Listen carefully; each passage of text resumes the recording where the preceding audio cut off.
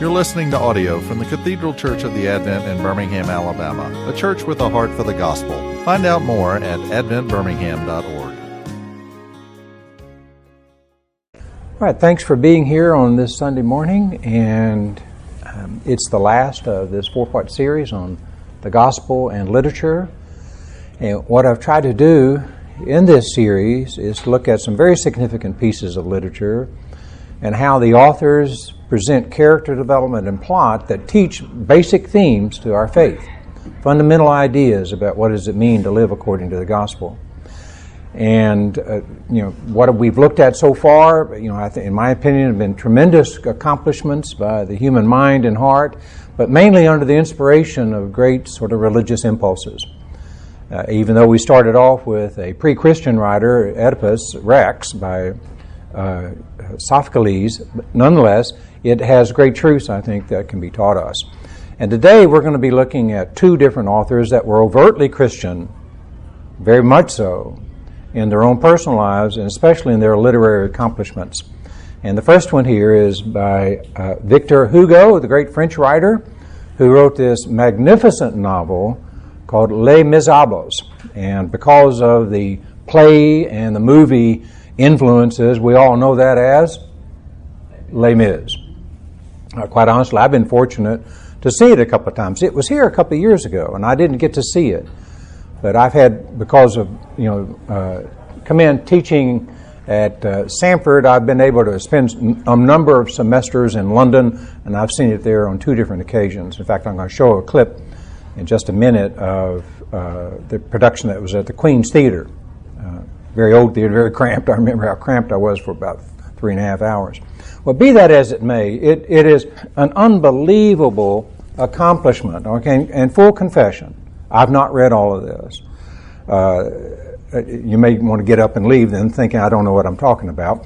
It is something, though, I've studied the main points, and I've used chapters in classes, and recently in a publication I used something out of this book. And its storyline is very complicated. I mean, it covers, they estimate 655,000 words. It's in 5 different books with all kinds of parts in it, 365 chapters. On just parenthetically, I've decided I'm going to start reading a chapter a day, and in 1 year I can finally say I've read all of Les Mis. But it is a story that is well known, primarily because of the theater productions and several very, very good movie productions of Les Mis. Victor Hugo writes it for specific purposes. Let me give you a little overview of the plot itself, and then I'm going to go back to some of these purposes that Hugo gives for the writing of the book. It's about some very significant figures, kind of unforgettable figures, as if you know anything about it. Jean Valjean, who was this prisoner for 19 years, he gets out, he cannot go anywhere, he's angry, he's befriended by Bishop Muriel, whom I'll talk quite a bit about a little bit later. He gets caught stealing. The bishop forgives him of this. He goes on. He has a transformation in his life due to the influence of the bishop. Parallel to this is the story of Fantine and Cosette, her daughter. She is a common woman and is taken advantage of and basically seduced and raped by a man who abandons her. She has this child in absolute poverty named Cosette, and she has to loan that child out to this very despicable husband and wife family, and she resorts to prostitution in order to have food and try to support her daughter, and she can't do it. She gets arrested and by a man named Javert, a very notorious name in the history of literature, Javert. He was a prison guard at the prison of Bonnay, where Jean Valjean was, and knew him to be this hardened convict, and regretted him ever being released. And by this time, though, Jean Valjean had gone through this transformation and become a respectable, hardworking, wealthy factory owner. Now, just prior to that, Fantine had worked in that factory, and because of certain things that happened there, she got released. She was on the street. A man started to grope her. She hits the man, Javert, this very myopic, obsessive-compulsive policeman has her arrested. And Jean Valjean, who had changed his name to Monsieur Madeleine, had become mayor of that town. That's how far he had gone. From prison, hatred, hard, brittle, despicable, and almost always now to this upstanding, righteous man, mayor of the town. And he sees this happen, and he realizes that she had worked in his factory, and she is able to get her released, much to the protestations of Javert.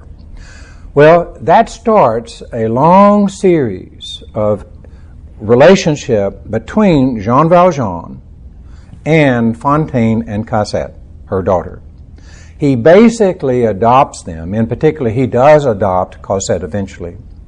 Well, Fontaine is so ill, she dies in a hospital and is thrown, and where Victor Hugo, how he describes it, it just makes you cringe. I mean, here she was, a woman taken advantage of, living in poverty, given over to prostitution just to eat, and she's just thrown into a mass grave of commoners. Well, this is during the 1830s, and there was a tremendous amount of revolt and protest against King Louis Philippe, and in 1832 there was actually a breakout in Paris against the king, trying to overthrow the king's rule and dominance. It was during this time that Cosette, the adopted daughter now to Valjean, was a grown woman, and she falls in love with one of these men who's part of this rebellion named Marius, M-A-R-I-U-S. And Marius is a little suspicious of Jean Valjean and thinks he's probably not truthful, that he's actually hiding something, and the plot gets even thicker than this, and eventually, Javert comes in on the scene. He is this policeman that has been dogging Jean Valjean for all these years, trying to get him, entrapped in some way so that he can put him back in prison. He would never accept the idea that Jean Valjean was an innocent man.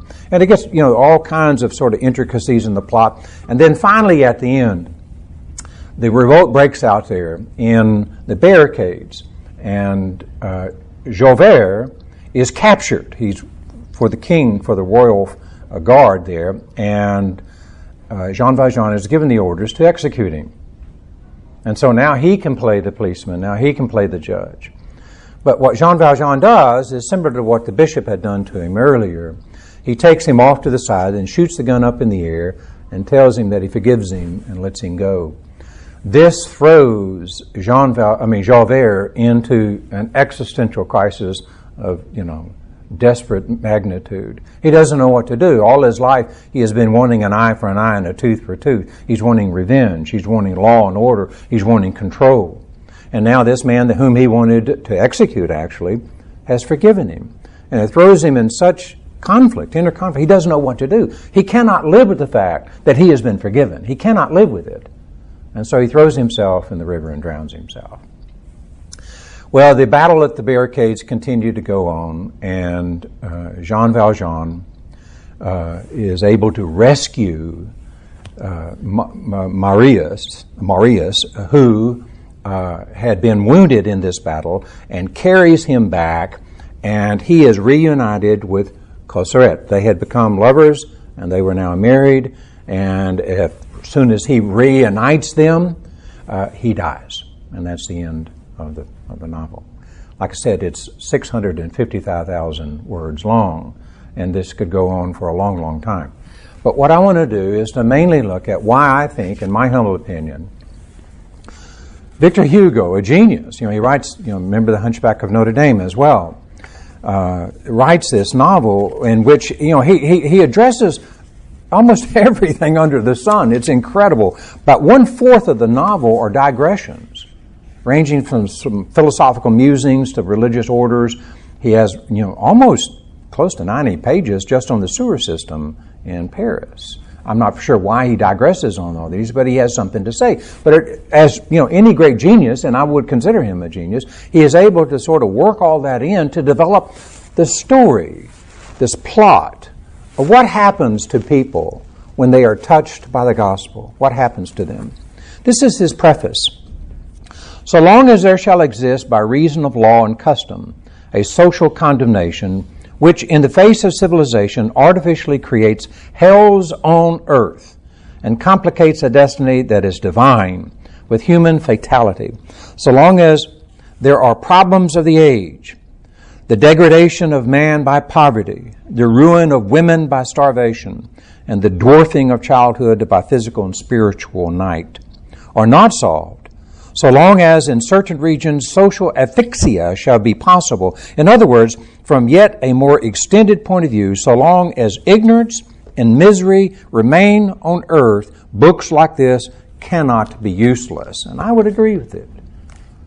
And I think one of the profound aspects of what Les Mis tries to do is that the way we address those three problems, poverty, the abuse of women, the dwarfing of children, because of the greed, the misery, the hate, the malice of people, the proper solution, the only solution that can actually change the core of those problems is the gospel.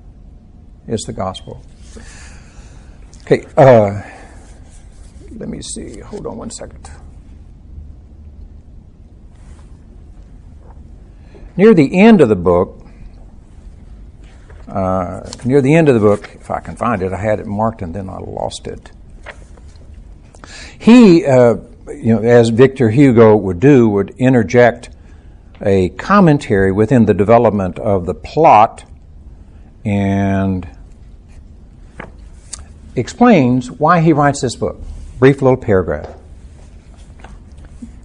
The book, which the reader now has before his eyes, is, from one end to the other in its whole and in its details, whatever may be the intermissions, the exceptions, or the defaults, the march from evil to good, from injustice to justice, from the false to the true, from night to day, from appetite to conscience, from rottenness to life, from brutality to duty, from hell to heaven, from nothingness to God. Starting point, matter.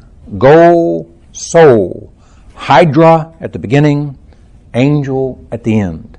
How do we, as people with hard hearts, with a tendency to not only misunderstand but misuse circumstances and people, we who will accept explanations based out of vengeance and hate to justify our own actions, we who get caught up in these kind of movements in which people are harmed and we think we're doing the right thing all along, how can we move from nothingness to God, from Hydra, this beast, to an angel at the end? What can transform us into becoming an angel?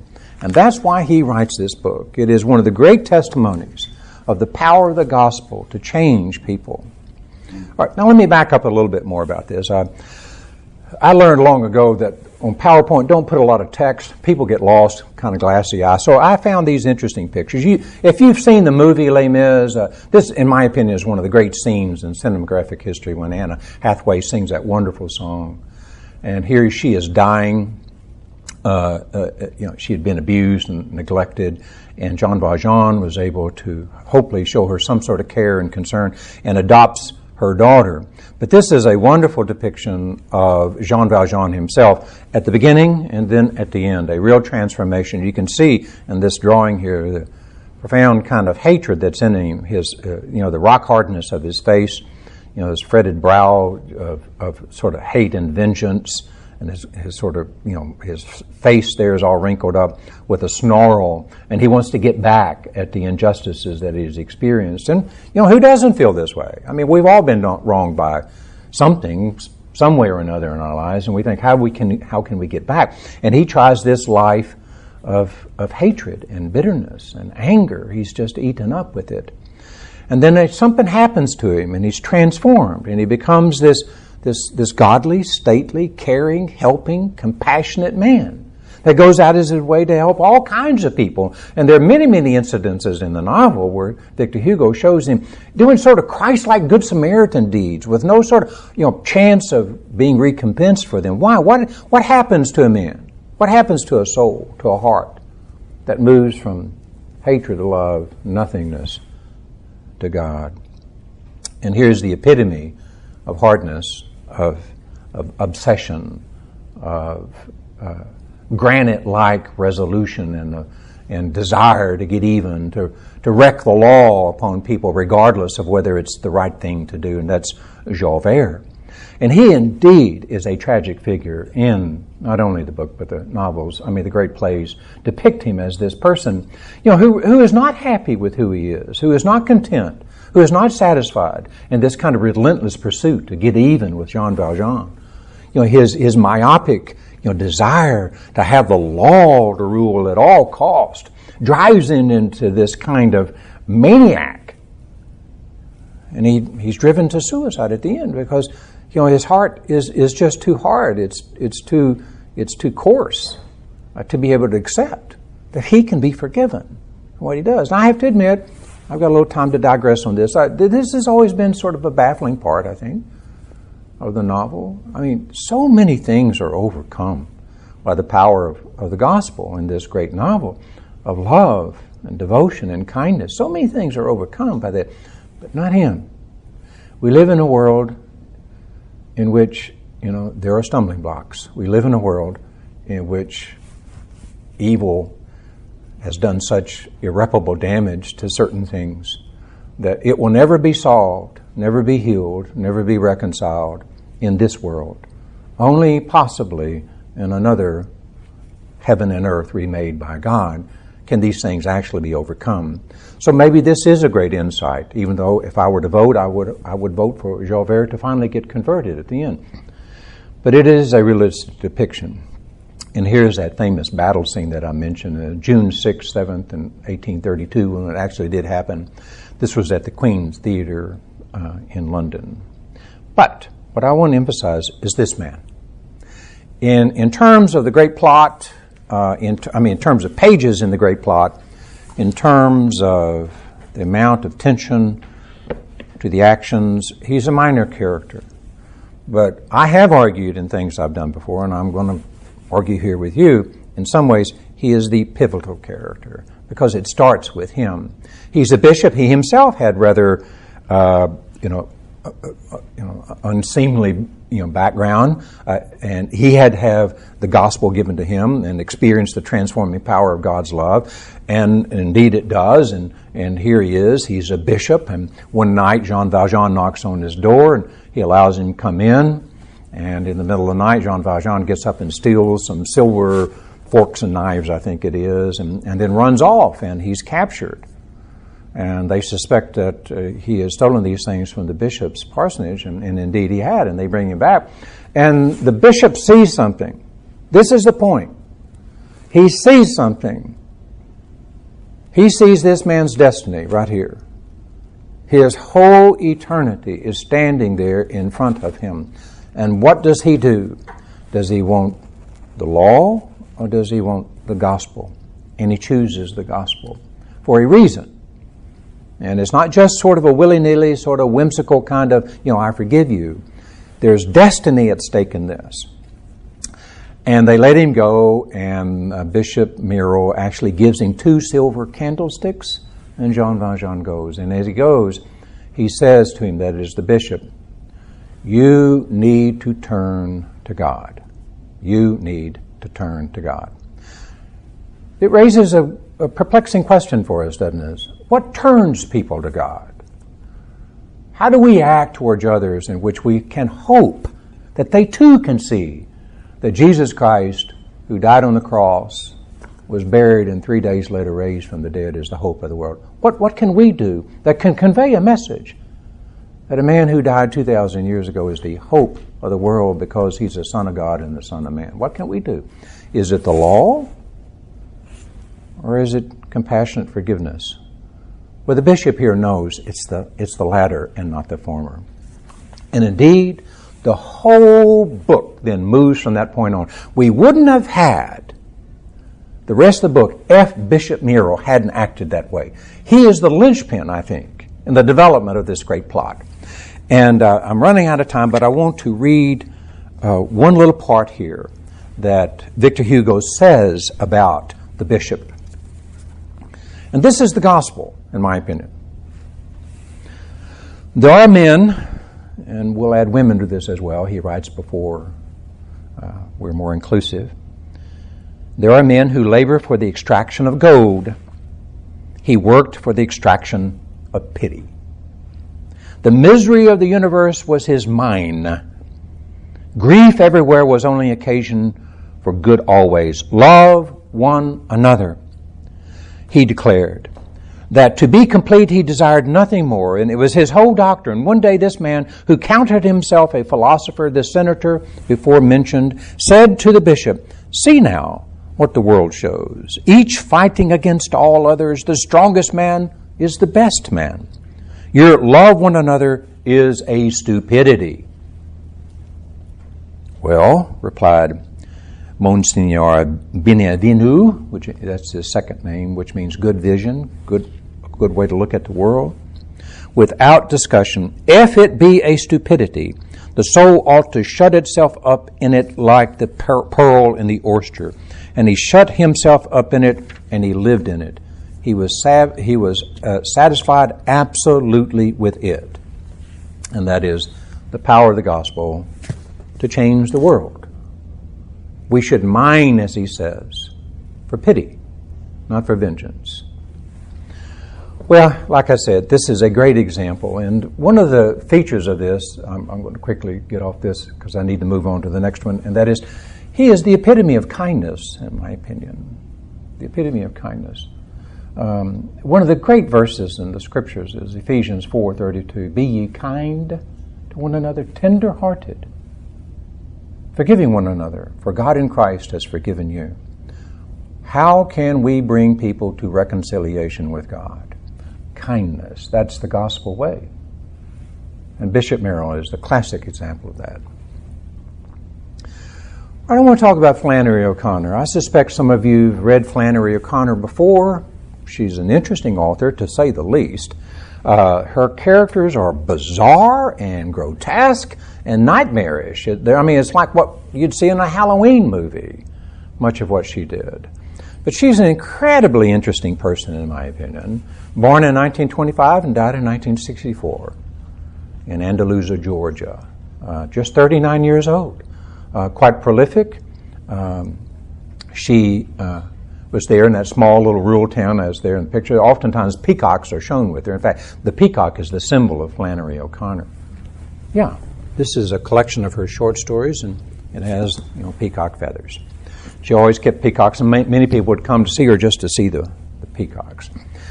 She wrote 2 novels and multiple short stories collected in 2 different groups.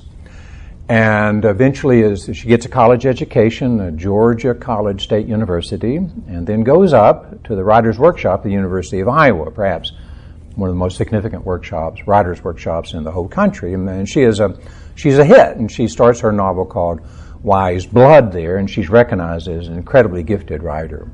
But she doesn't decide to stay up there. She moves back to Milledgeville.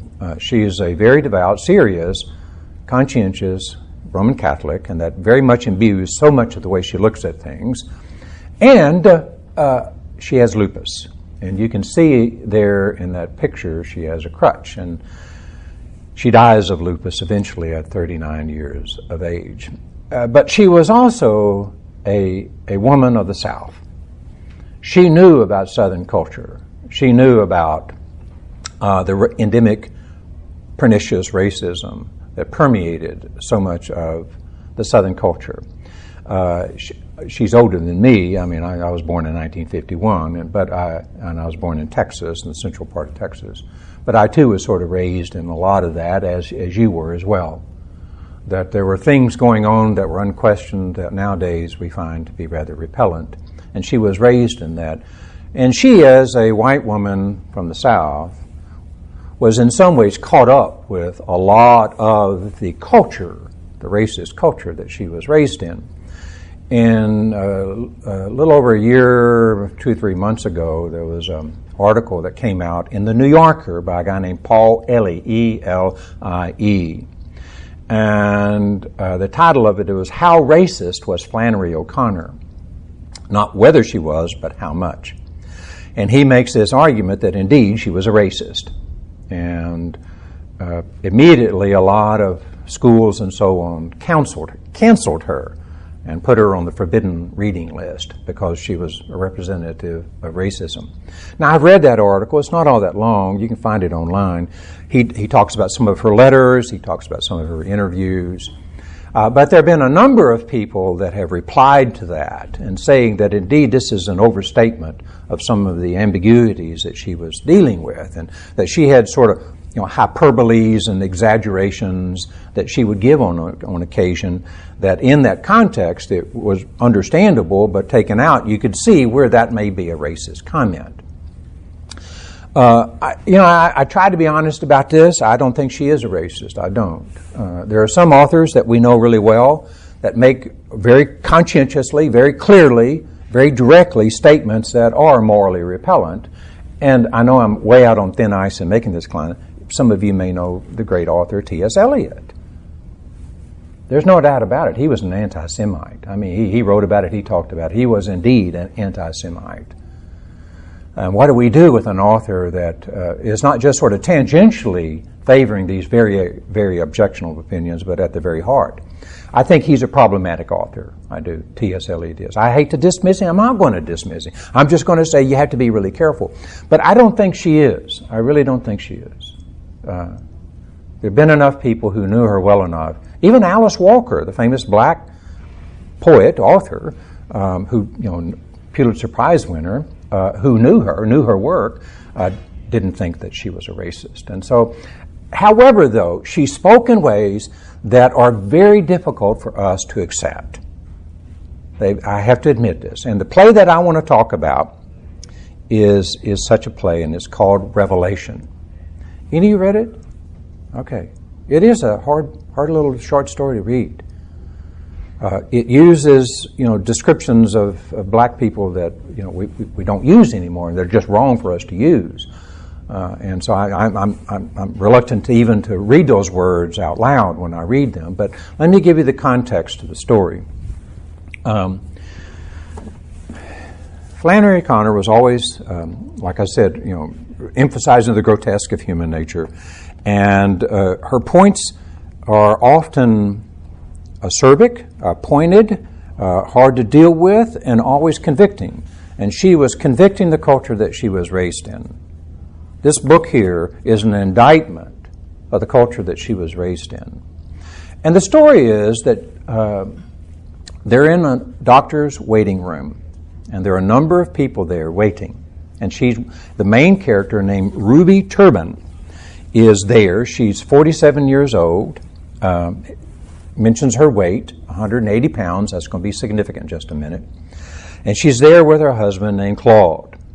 And she can't really find a seat because this boy who seems to be a lunatic won't move over, and she starts to, in her mind, denigrate, who this little boy is.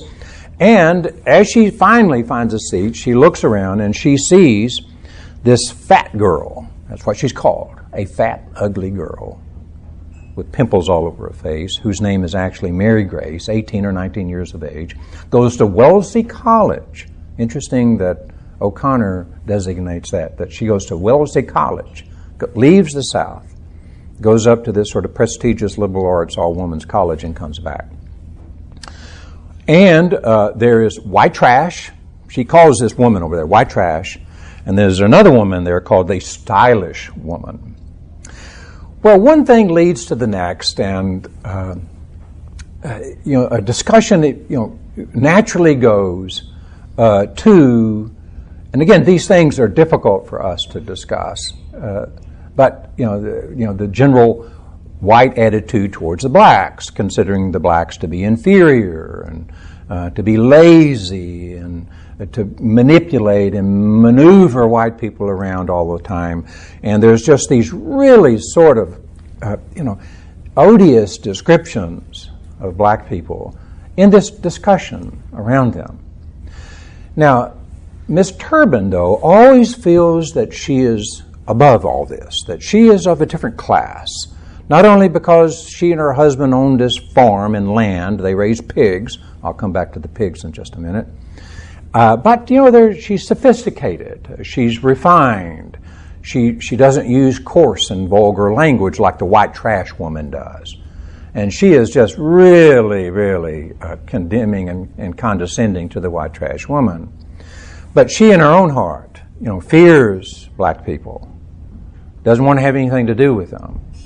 But she does always think that she's doing what Jesus wants her to do. She's always going out of her way to be sort of a good Samaritan to one another. And as they were talking, this fat, ugly girl is raising her eyes, raising her face, hearing all this, and just glowering at Ms. Turban. And there's this kind of palatable hate coming out of her face towards her. And at one point, she gets this book that she had been reading and hurls it across the room and hits Ms. Turban in the head and knocks her down.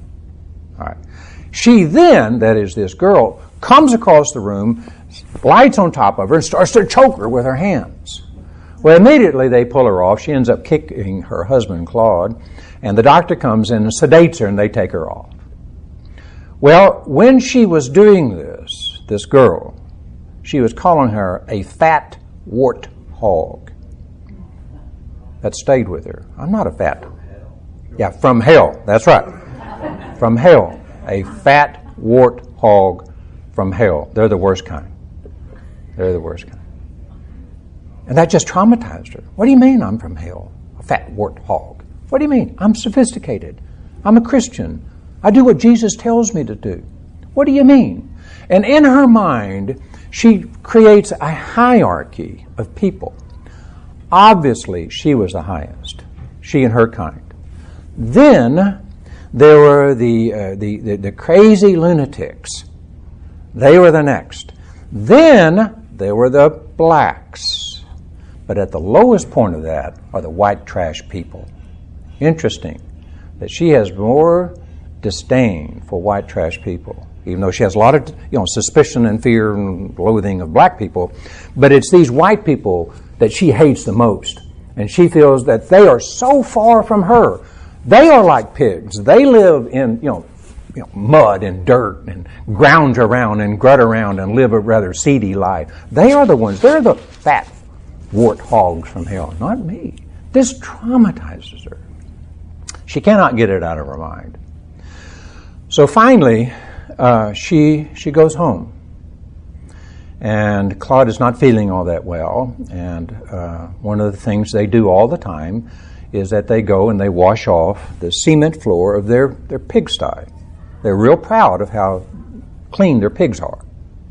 And she is out there watering down the pigsty, washing off that filth, pretending to be, this sophisticated, refined, Jesus-loving, upper-class person. And then she has a vision. You see that there? I was looking around for pretty interesting pictures to capture this. And she has a revelation. She has a revelation. She sees something in her mind.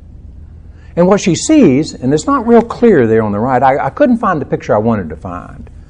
What she sees, though, is this suspended bridge from earth to heaven. And she sees a long stream of people going up to heaven. Now you tell me, what's the order of the people going up to heaven? White trash first, blacks next, lunatics, and then at the end, trailing along, almost just kind of grabbing their coattails, are people like her. Heaven reverses the order of her judgment of the quality and value of people.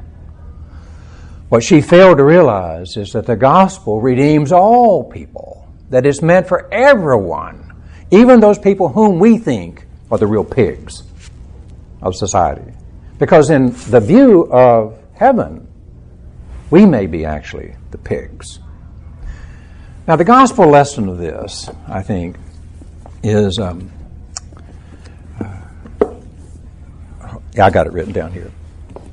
Is because we have accepted the fact that because Christ became sin, so that we who are sinners might be made the righteousness of God, that no one has a right then to say they are closer to God based upon their own merit and status in society. No one does.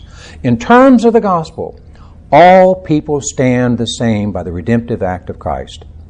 The verse that I wanted to appeal to is 2 Corinthians 5, starting at verse 16.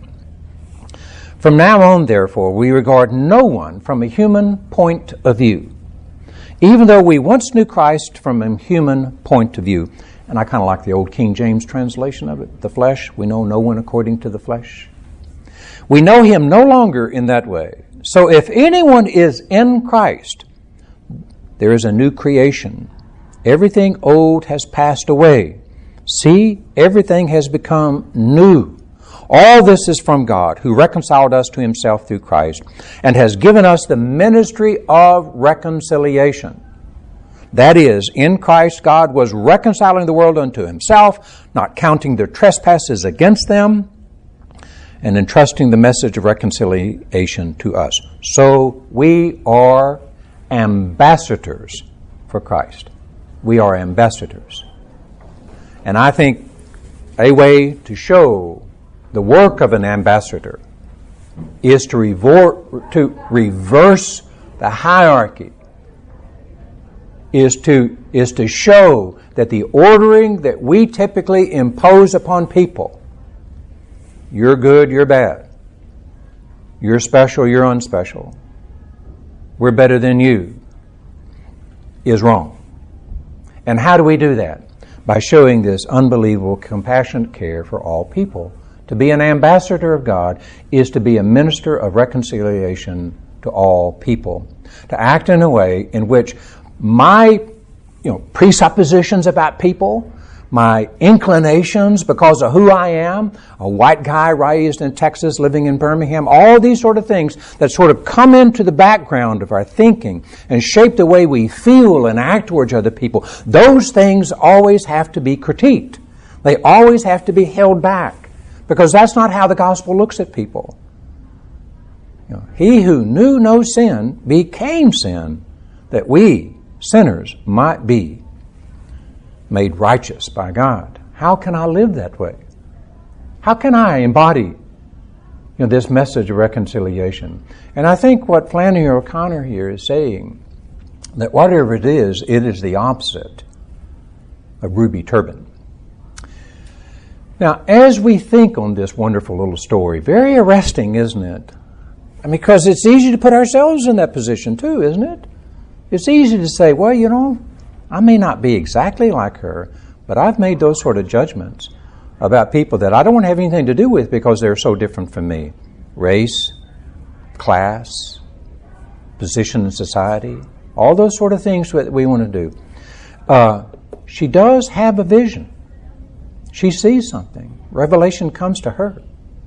That in some ways, and I think Flannery O'Connor is very insightful about this, so she's indirectly telling us this. The message of reconciliation can transform the hardened heart. It really can. Her heart was hardened, and she sees the vision, and she now knows the truth. And I kind of get the impression from this, we don't know this for sure, she's different after that vision. She is. So I'll conclude with this. Let each of us have our own revelation in a way. Let each of us see the great truth of the gospel. That all people, I know sometimes this sounds kind of platitudinous, but it is true, that all people are equal underneath the cross. For as, the great verse says, for God so loved the world, and that's everybody in it, that he gave his only begotten Son. All right, this is a great depiction, I think, of the gospel. How to live in a way in which we too are ambassadors. One concluding comment, and then we'll go. Today, you know what saint is honored on this day? Francis of Assisi. This is Francis of Assisi's day. Wonderful saint, should be a model for all of us. G.K. Chesterton, the great English writer, wrote, I think, one of the best biographies on Francis of Assisi. And at the end of it, he says this about Francis, which is the revelation that each of us should hope for. He walked the earth as the pardon of God. Can we do that? Let me pray.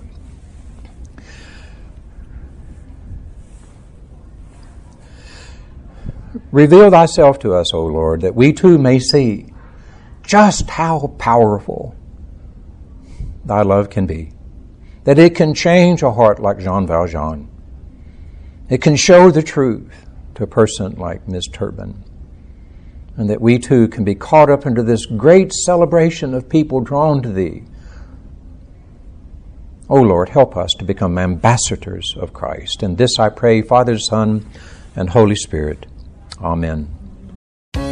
You've been listening to audio from the Cathedral Church of the Advent. If you live in Birmingham or find yourself visiting, we hope you will join us at one of our Sunday services. Find out more at adventbirmingham.org.